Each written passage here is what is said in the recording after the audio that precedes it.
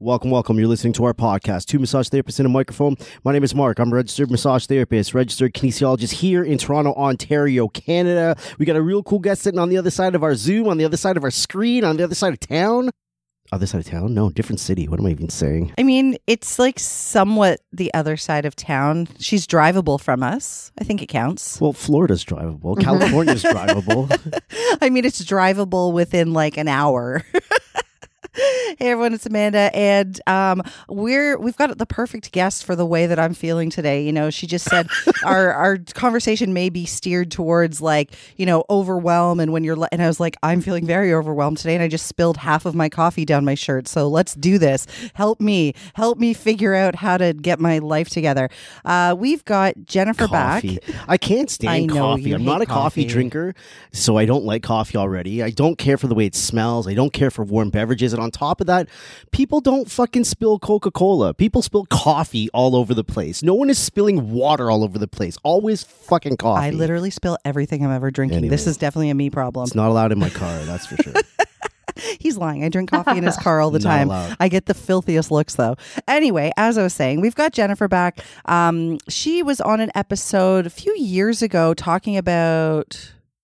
What you're giving me a look like? Trauma. Yeah. But why'd you look at me like that? Care. I don't know. I was just looking around. What the heck? I wish you guys, Jennifer, I wish you could have seen the way he looked at me. He was almost like, no, we don't talk about that. And I was like, was she not supposed to be here? She was here. Yes. And she was talking about trauma-informed care. And since that episode, I feel like that topic has really like blown up. You were one of the first therapists that I had ever really heard talking so in depth about it and taking courses. So you must be thrilled to see that has entered the conversation now. Yeah, so this is probably like 2018 or 2019 when I was on the show last. And I guess leading up to that, I'd kind of been beaking off a lot on Facebook in various groups because I had just kind of realized there's this whole subset of people out there in the public getting massage therapy or too afraid to get massage therapy because of traumatic histories. And how unintentionally and unknowingly a lot of professionals in general are probably doing some harm working with these people when they don't even know it. They may not have any idea that they're working with these populations, and how important it is for people in service industries to be aware of how trauma kind of changes the script for a lot of people and might explain some of those more difficult clients and experiences that you might have with people that are unexpected and surprising. One of the goals I had was just to get trauma-informed care on the radar. So it's been really rewarding to see there are people offering continuing ed programs. There was the conference that the RMTAO did in 2020 or 2021 or something, their first virtual one, I think it was. And they had an edition of the magazine that was focused on trauma-informed care. So it's really, and then just in general, I think the idea that people are really fucked up and walking around like they're not has kind of caught on for a lot of people everywhere. Yeah, I agree. Well, let's reintroduce you because, as you said, you haven't been here since 2018, 2019. For those who don't know you, can we have a little bit of a background? How long you've been practicing as a massage therapist and how your practice came to grow into what it is now? Yeah, because your practice has changed quite a bit since you were here last year. Yeah. And I guess that's kind of like a piece of the story I'm hoping to share today, I guess. So I've been practicing it. I think it'll be 15 years this July, this summer. Nice. And I started out kind of just wanting to like make people feel nice and, share some comfort and whatever, good vibes. And then spent many years trying to be a rehab therapist. And I don't have like the brain for being able to understand some of the nuances of human kinetics and how all of that plays in, and the importance of exercise rehab, and had always kind of thought, isn't it good enough to be able to provide comfort to, because sometimes people are dealing with non-fixable problems. Like they just unfortunately have to live with what they're living with. And sometimes relief is enough, or not enough, but it's better than the nothing that they might get otherwise. Absolutely. Yep. And then I think I want to say in like maybe 2015, 2016, all of the pain science people sort of started realizing like, wow, if you're just really nice to people, do things with their bodies that feel good, that they feel good about receiving, you can actually help them a lot deal with their, comorbidities like anxiety and depression. Relief goes a long way to making, what is the word? When your life is less awful. When making things a little bit more tolerable, that actually can have a really profound impact on people dealing with persistent pain problems and all that. So it was like the pendulum swung back in my favor, and I was like, yes, I don't have to bludgeon myself with being the, expert in rehab therapy when I'm just not good at it, but I am really good at giving people some relief and a bright spot in their lives that might otherwise be kind of dark and difficult. And then I think in 2018, I started to get really invested in trauma-informed care, mostly because I realized I'm fucked up. I have trauma and I'm not going to massage therapists because of, just feeling nervous about the whole experience and feeling nervous that people will like, what if I have a reaction? And now I've got this poor massage therapist who's like, holy shit, why are you crying? Oh my God. And there are a lot of people out there like me who aren't going to massage, or maybe they are, mustering up the courage to go. And they're having a lot of difficulty with it, and there's got to be an answer for that. And started looking into Gabor Mate and learning about trauma-informed care, and and then shortly after all of that, we all got to enjoy a common traumatic experience with the pandemic, and however those years have shaken out for us. I'm sitting in my own office, my first time having my own practice. And it seems like the last place I thought I would be in March of 2020. And here I am with it, like completely everything is different in my life than it was 4 years ago. I think the world is different than it was 4 years ago. Yeah, I want to know how the COVID years were for you. I definitely want to hear that, but I also want to say you did two things for me today. One, I've never heard a better description of 2020 than like a collective like calm and trauma. Like it absolutely was. I was home with my family, and on one hand, there was part of me that was like just so happy to have this time where I was forced to just be with them all the time, and we all just like hung out every day, and like there was a calmness in that.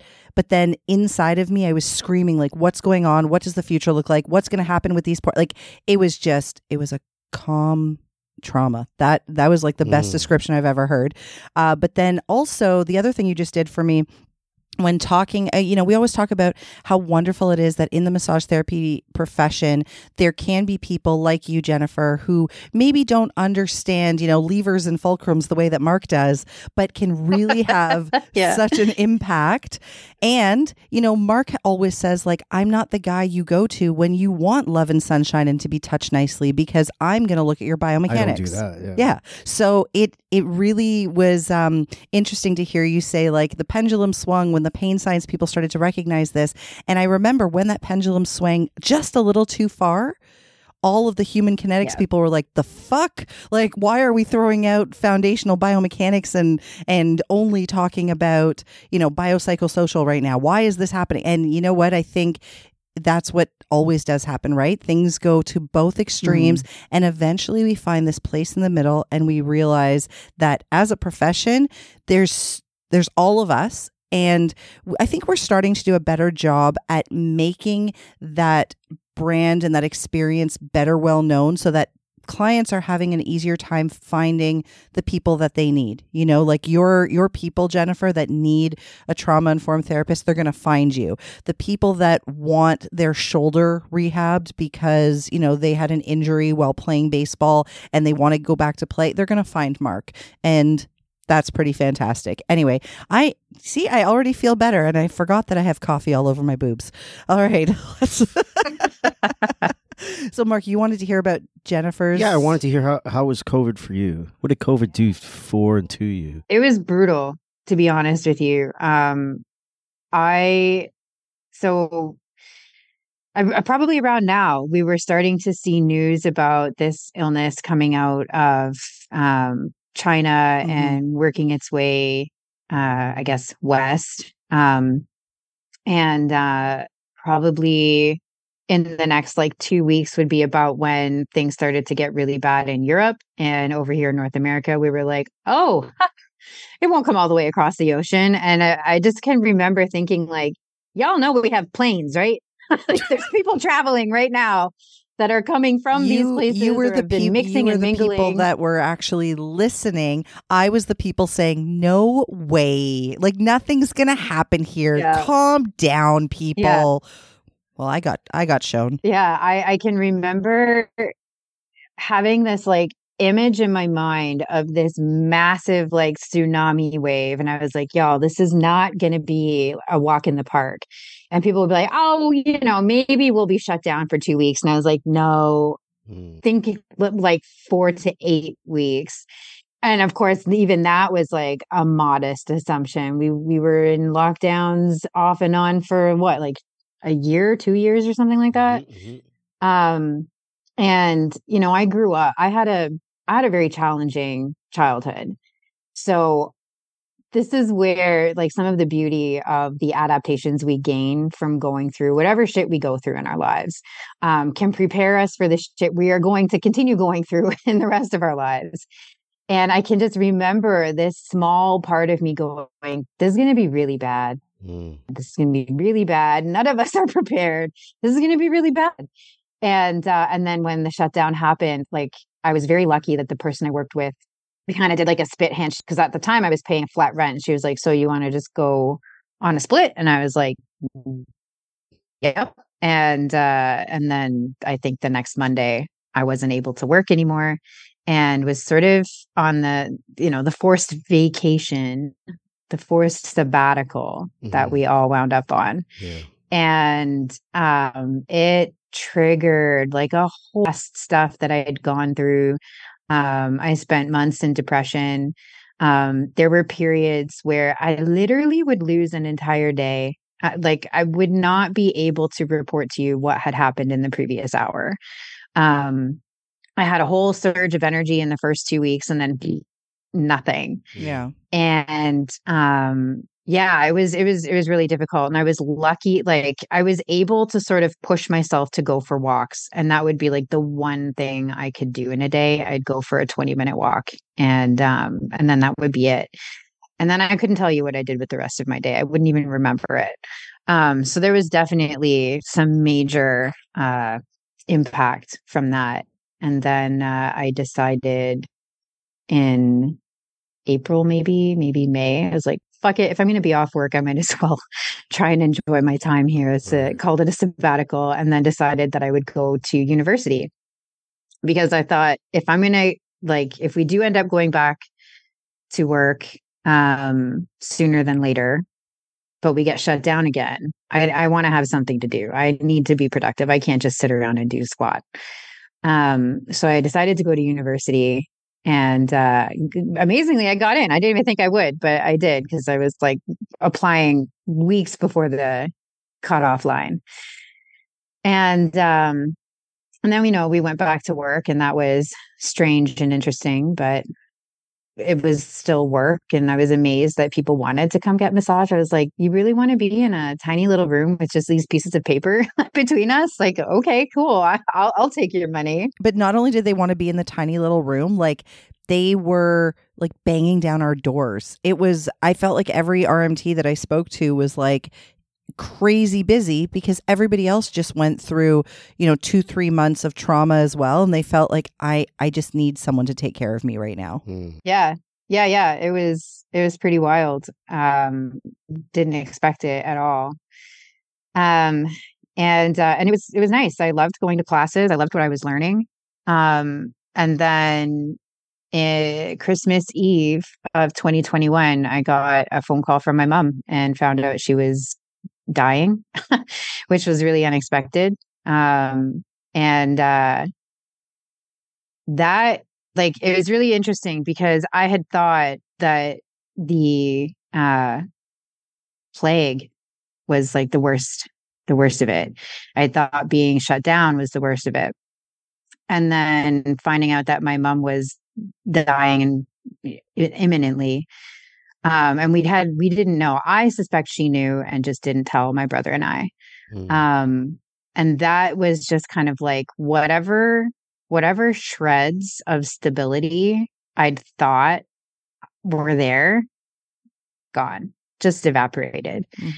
And I realized that I had to put a lot of the stuff I'd been learning about trauma-informed care to work for me in that moment, because I knew I was going to be non-functional. There was going to come a point where I was not going to be, there was no more dig deep. Like, I'm a dig deep person. Like, it's stupid how hard I'm willing to push myself to get shit done. And in this, I was like, there's nothing below this. there's going to come a point where there's nothing else. And so I really had to kind of cling to whatever little shreds of like joy I had in my life. They were my life rafts. And this all was happening right as my career was peaking. This was when, the RMTAO wanted me to do a presentation for the trauma conference, and I had to say no. I was involved in a panel, and I'm really grateful that Pam and Aaron and I were able to collaborate on that, but there was no possible way that I could have created anything. I was going to write for the magazine, and I couldn't do that. And Aaron graciously included me in an interview. But there were just so many things that I had to say no to because I knew I could not do them. My mom died. It'll be the anniversary in 10 days. So that was right during reading week of the second semester. I had sort of been continuing with school, but like I couldn't actually do any of the work. I listened to my lectures, but that was it. And I did that because I loved it. Like, I loved what I was learning. It meant so much to me to be there. And then during the reading week, I had like emailed my professors and I was like, so this is what's going on for me right now. Can I get some extensions? And they were like, yes, of course. And the psychology professor was like, yes, of course. And my dad died and my brain was not functional for several years. And I want you to prepare yourself for that possible reality that grief can upend the way your brain works. And you may not be able to perform in school the way you think you could. And it may be better for you to take a leave of absence. Do what you will, but consider that. And I took her words to heart. I was like, hey, you are a professor of psychology. You're teaching me how the brain works. And you've gone through this. So I'm pretty sure you know what you're talking about. So I, contacted whoever I needed to contact to and stepped away from school. Thankfully got a refund on my tuition. And then mom was gone. And like, it was the strangest experience because my whole world came to a complete stall, and yet everything else kept going. And having to wrestle with that and having to come back to work at some point, even though I was still not okay. And how do I function in my professional capacities when in all the rest of my life, I'm barely all right. And that kind of catalyzed a whole pile of change in my life where I literally new job, new residents, and like a whole new friend group. Like everything in my life, with the exception of my relationship with my brother, was completely altered after that. And it's sort of been this steady plodding forward while also keeping in mind, like, there's the shit I can't do. There's a lot of stuff I have to say no to, and I have to pace myself because something that my mom left me with was, Jen, you need to not make it always so incredibly hard for yourself. It's okay to let things be a little bit easier. And that has kind of carried me over the last 2 years, 3 years. Yeah. To where I am now, which is like almost a bit of a story in and of itself too, I guess, with my new practice. But yeah, that was the pandemic years for me. The changeover in the relationships, was that a conscious thing or just the evolution of what was going on with you? So it was a conscious thing, because one of the things I realized, I had made like work decisions that were not good for me. I had stayed on in a workplace that I knew had stopped being a good fit years before. And I knew I wasn't going to be able to, find what I wanted from my work. And I hadn't had the belief in myself that I could have something that fit better.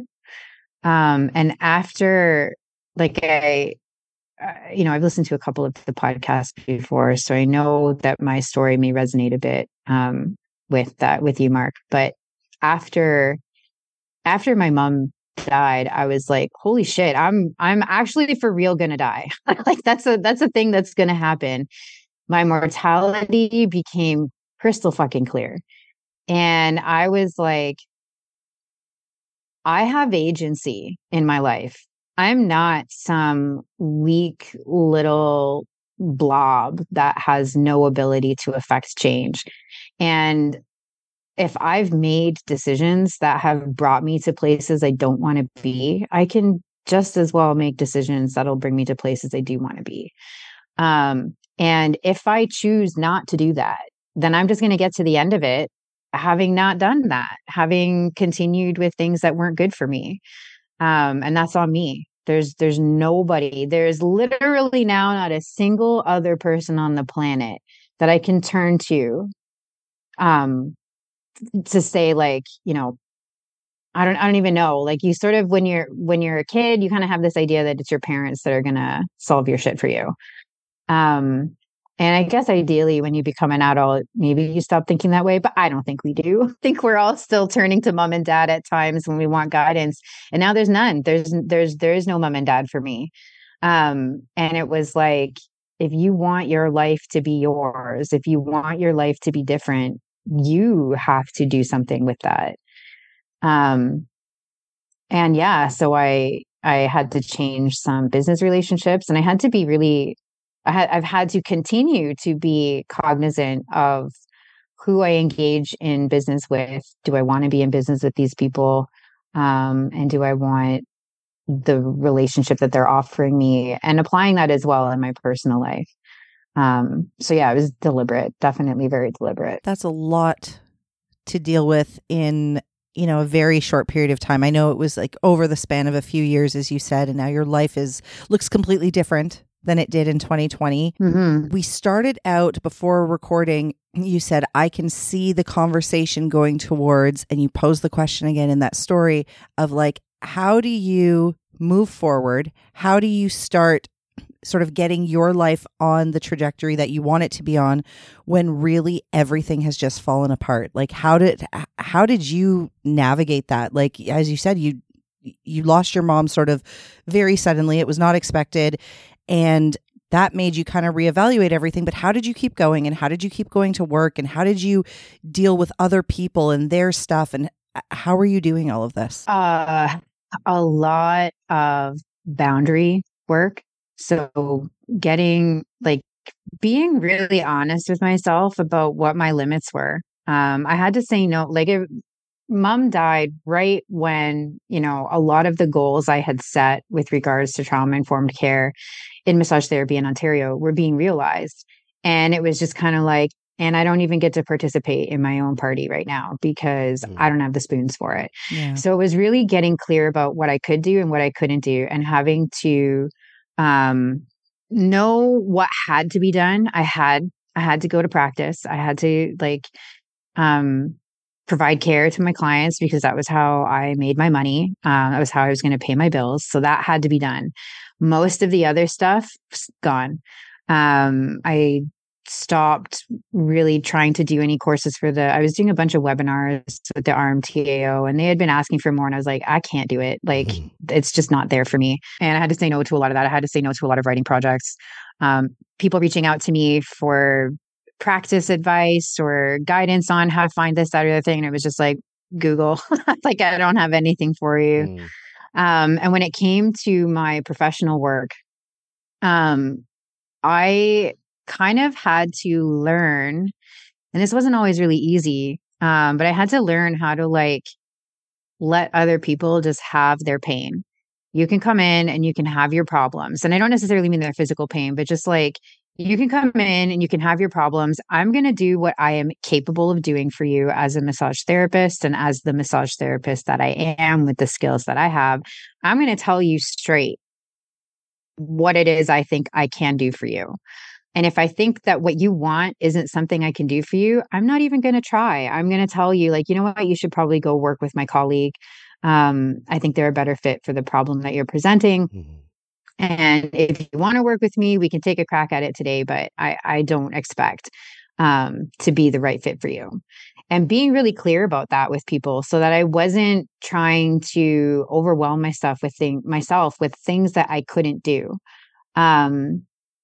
I was also very careful about how much time I was in my clinic, how much time I was in my treatment space, and being very careful about what kinds of conversations, I might have with a client, and being aware of when my stuff, my emotional content or whatever, was kind of being affected by something someone else was saying, and having to keep them separate, and just sort of remind myself, I don't have to deal with this other problem that this person is complaining about.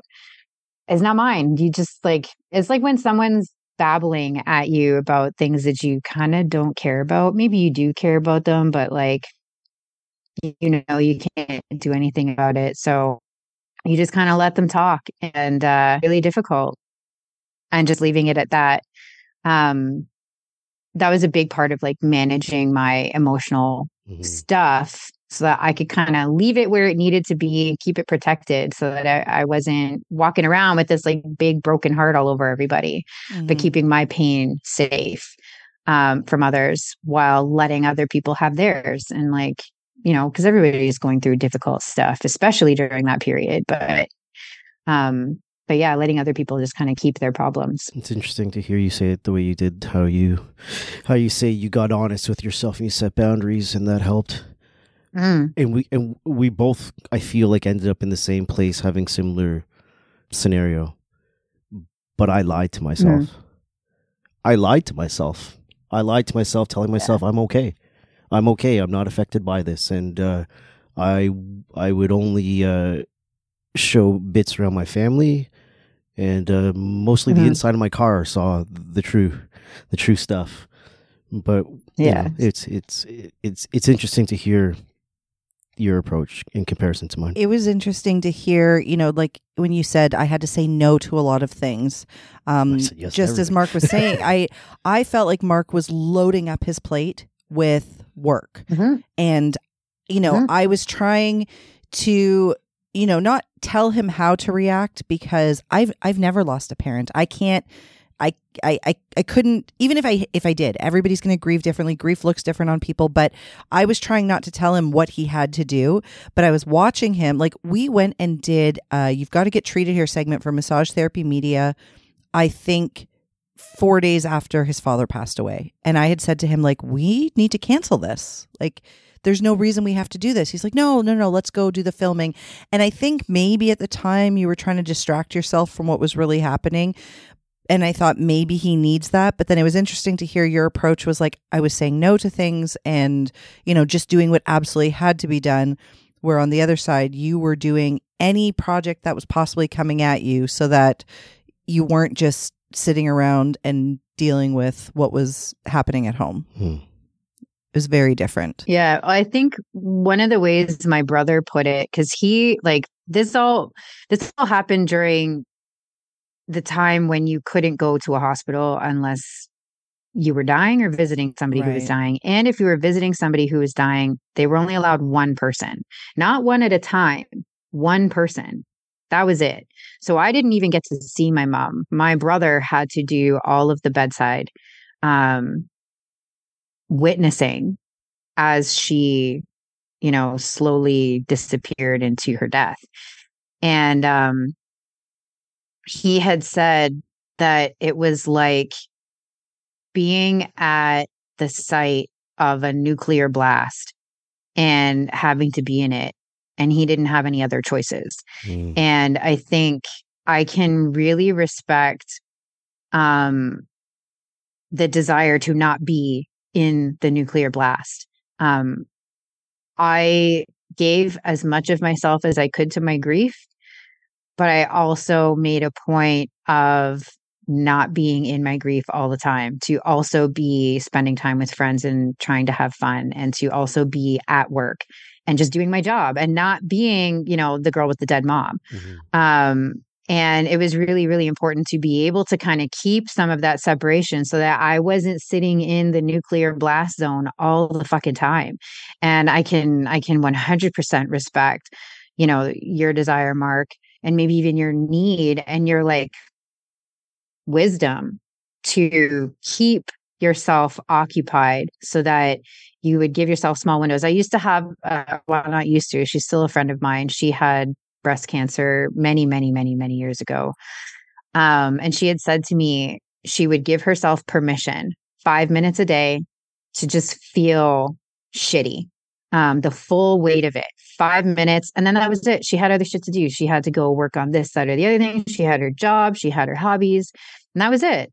And I really thought that there's a lot of wisdom in that, because you can lose yourself into that pain and it can be really, really hard to pull yourself out of it. You kind of need to have your routines. You need to have those other points in your life that kind of remind you it isn't all the shit all the time.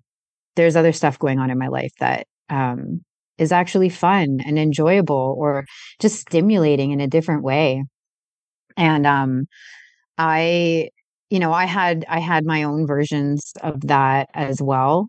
But it wasn't work. Like, I kind of tried to re-engage with hobbies I'd given up. I focused more on my fitness. I tried to do that so that my life wasn't just grief. Do you think dealing with something so huge, and do you think it has also given you maybe a new perspective on dealing with your patients and their pain?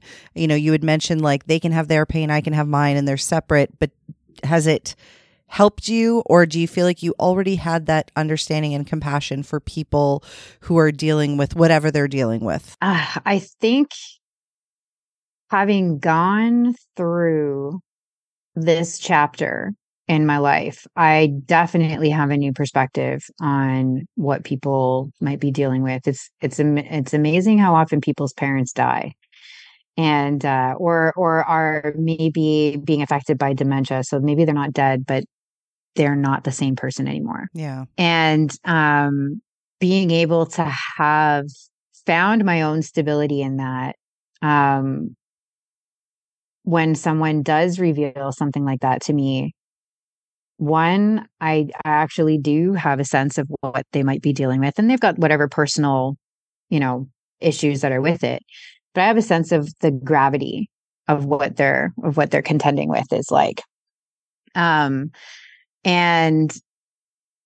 being able to, I don't know, that whole emotional boundaries piece and being able to let people have their pain. There's almost, it's almost a bit, sometimes it feels a bit cold-hearted, in that, as I said, when people can have their own pain, I don't burden myself with the idea that I necessarily have to fix it or even alleviate it. Maybe I can't. The best I might be able to do is give someone a little bit of space where they can be in their pain without being judged for it, without having a demand on them that they change it, that they accommodate me, because they're in pain. And perhaps because I can release them from that demand and that judgment, I also can release myself from the demand or judgment that I'm supposed to do something about it. I can't. There's how do I solve the pain of somebody being recently diagnosed with a terminal disease or an autoimmune disorder that is going to potentially ravage them over years? I can't. That's a silly expectation to have. Mm-hmm. And so freeing both myself and the other person from this expectation that it should be any different than how it is, and that somebody in this room is responsible for making it different than how it is, I think is kind of a big key piece to being able to let people have their pain without me being overwhelmed by it. Do you think that there should be, I think I asked you this in 2018 actually, but I'm going to ask you again.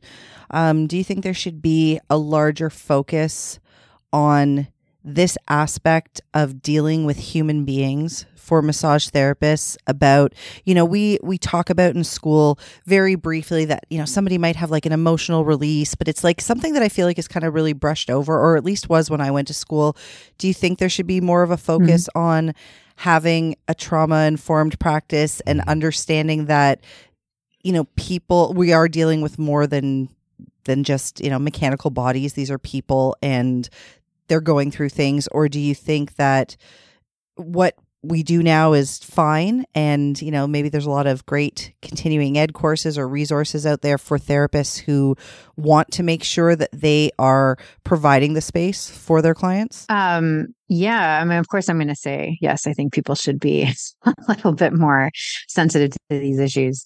There was I think it was the Nova Scotia Canadian Massage Conference or something. There was a presenter there that did a talk on being a death doula. Yes. And yeah, and her talk, I was like, exactly, bang on, because I've had people come in for massage because it is the anniversary of the death of a loved one. Mm-hmm. And this is just something that they're doing for themselves so that they can feel good on a day that is otherwise garbage.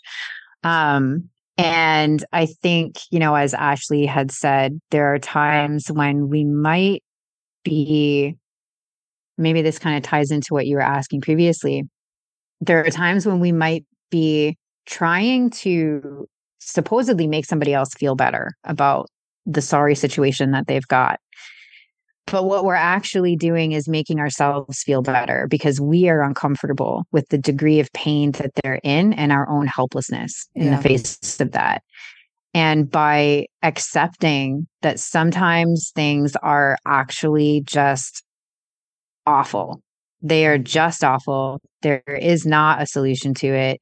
You really do just kind of got to let time pass and gain some distance with whatever you're dealing with before it starts to feel more like a scar and less like a gaping wound. And I think a lot of RMT, you know what? I think a lot of healthcare professionals in general, with possibly the exception of people working in psychotherapy and social work, are not prepared for the act of witnessing and being in the company of a person who is devastated. Yeah. we don't generally in our society, we don't really have a lot of practice with that. And you get people coming to, we're helpers, right? That's like the bottom line is if you're in some sort of health service, you are a helper. So people are going to come to you for help, whether you have the right kind of help or not, they're going to come to you for help. And most of the time we aren't adequately prepared, for the devastation that some people might see. And I mean, in massage therapy, you're not working that closely with some of that stuff. Not like, a paramedic obviously is going to be in a completely different zone, but, Right. but yeah, being able to like know a little bit more about how some of this stuff can affect people, having more skills, because it's relationship skills ultimately, right? And being able to manage that therapeutic relationship does sometimes demand that you're going to be dealing with people who have problems that are beyond your scope of practice. They might even be beyond your scope of experience, but they're still coming to you.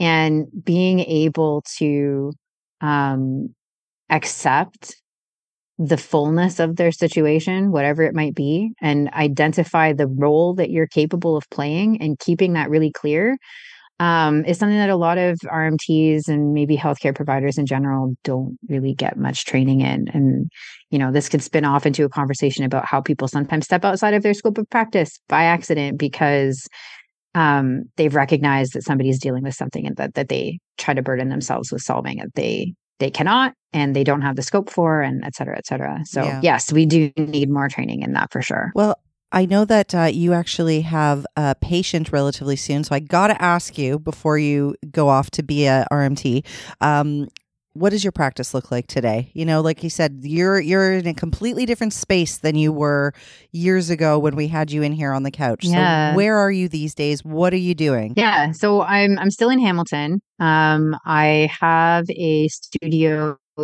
downtown by St. Joseph's Hospital. And the niche that I'm working with is mostly anxiety and stress. I'm getting a lot of TMJD clients as well.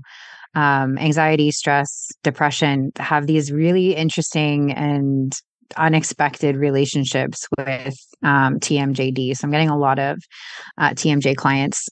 And I'm so fucking happy. Like it's been really amazing to see what it's been like to have my own space and just be able to structure my practice exactly the way I want it to be, as opposed to trying to negotiate for things that, an employer just can't or won't do to make my practice work better for me. So yeah, it's been phenomenal. I started in October. Part-time in my own studio, full-time in my job, which was hell, to be working that much. I didn't expect to be as successful as I have been, which has been really nice. To be working with the clientele that I find the most enjoyable has been a game changer for me. Absolutely. This is making me so excited. A lot more work satisfaction. This is making me so excited to hear because, and I'm sure Mark has even more excitement because one thing I do remember about when you were sitting on this couch, he looked you dead in the eye and he said, you need to open your own practice. You're in the wrong environment. You could be doing so much more. Yeah. And even when you left that day, he said to me, she could have such a successful practice with this niche that would come to her. She's in the wrong, because at the time I think you were working in a chiro clinic, and he was like, no. So I mean, this must be exciting for you to hear, Mark, because you pretty much told her no, get out of there. Yeah, I think I've expressed excitement a couple times in some Facebook messages. So yeah. Good. I'm so excited for you. This just, it suits you. This is what you've wanted to do for so many years. And I'm glad that you took the lead, because it's freaking terrifying to go out on your own. Oh boy, October. That was when I opened, and I spent the entire month just sick with anxiety. I'd go to sleep anxious. I'd wake up anxious. I'd spend the entire day anxious. I'd come home and cry. I was so anxious. It was really, really difficult. And now I'm 4 months into it, and I'm kind of like, okay, I'm less anxious. I'm still anxious, but I'm less anxious. And I'm making some really beautiful connections with colleagues as well as patients. And it's just been so rewarding to have people come in and say, I came in because you get it. And I'm like, I get it. All right, let's do this. So yeah, it's been really great. That's really awesome. I know, and you can say no to this because, boundaries, but I know that there will be people who hear this, just like you heard Ashley and her message resonated with you. I'm sure there's people who are going to hear this and might want to know where they can find you. I don't know if you have like social platforms you want to give out, or if you're like, nah, man, I don't want anybody DMing me. That's fine too. No, it's okay for people to contact me, and I'll get back to you if and when I can. So basically, you can find me, Jen Fleming RMT, on social media, and jenflemingrmt.com is my website. I'm open to chatting with folks who are invested or interested in how our mental health impacts our physical health, some of the relationships between them. Also if you are an RMT who is maybe dealing with some personal traumas, or maybe that you've had a difficult life leading up to now and are recognizing the ways it might be influencing how you do your work. Hopefully for the better, but maybe not. Get in touch. I'd love to hear from you. And if I'm not mistaken, it has been published. Massage Therapy Media just published something that Jen wrote. Jen's got a great blog page. Okay, cool. I wanted to make sure that it's already been. Yeah, I reached out and I was like, hey, can I put some of your stuff on the MTM platform, and I'll put that out into the world, let more people see this if we can help that. Yeah, absolutely. That was great. Thank you very much for it. Well, thanks so much for hanging out with us. I know you have a busy day, and I'm sorry that I spilled coffee all over myself and was late, but it's always great catching up with you. Goddamn coffee. I know. You as well. Thank you guys so much. Thank you. Right on. You guys have been listening to Two Massage Therapists and a Microphone. Peace.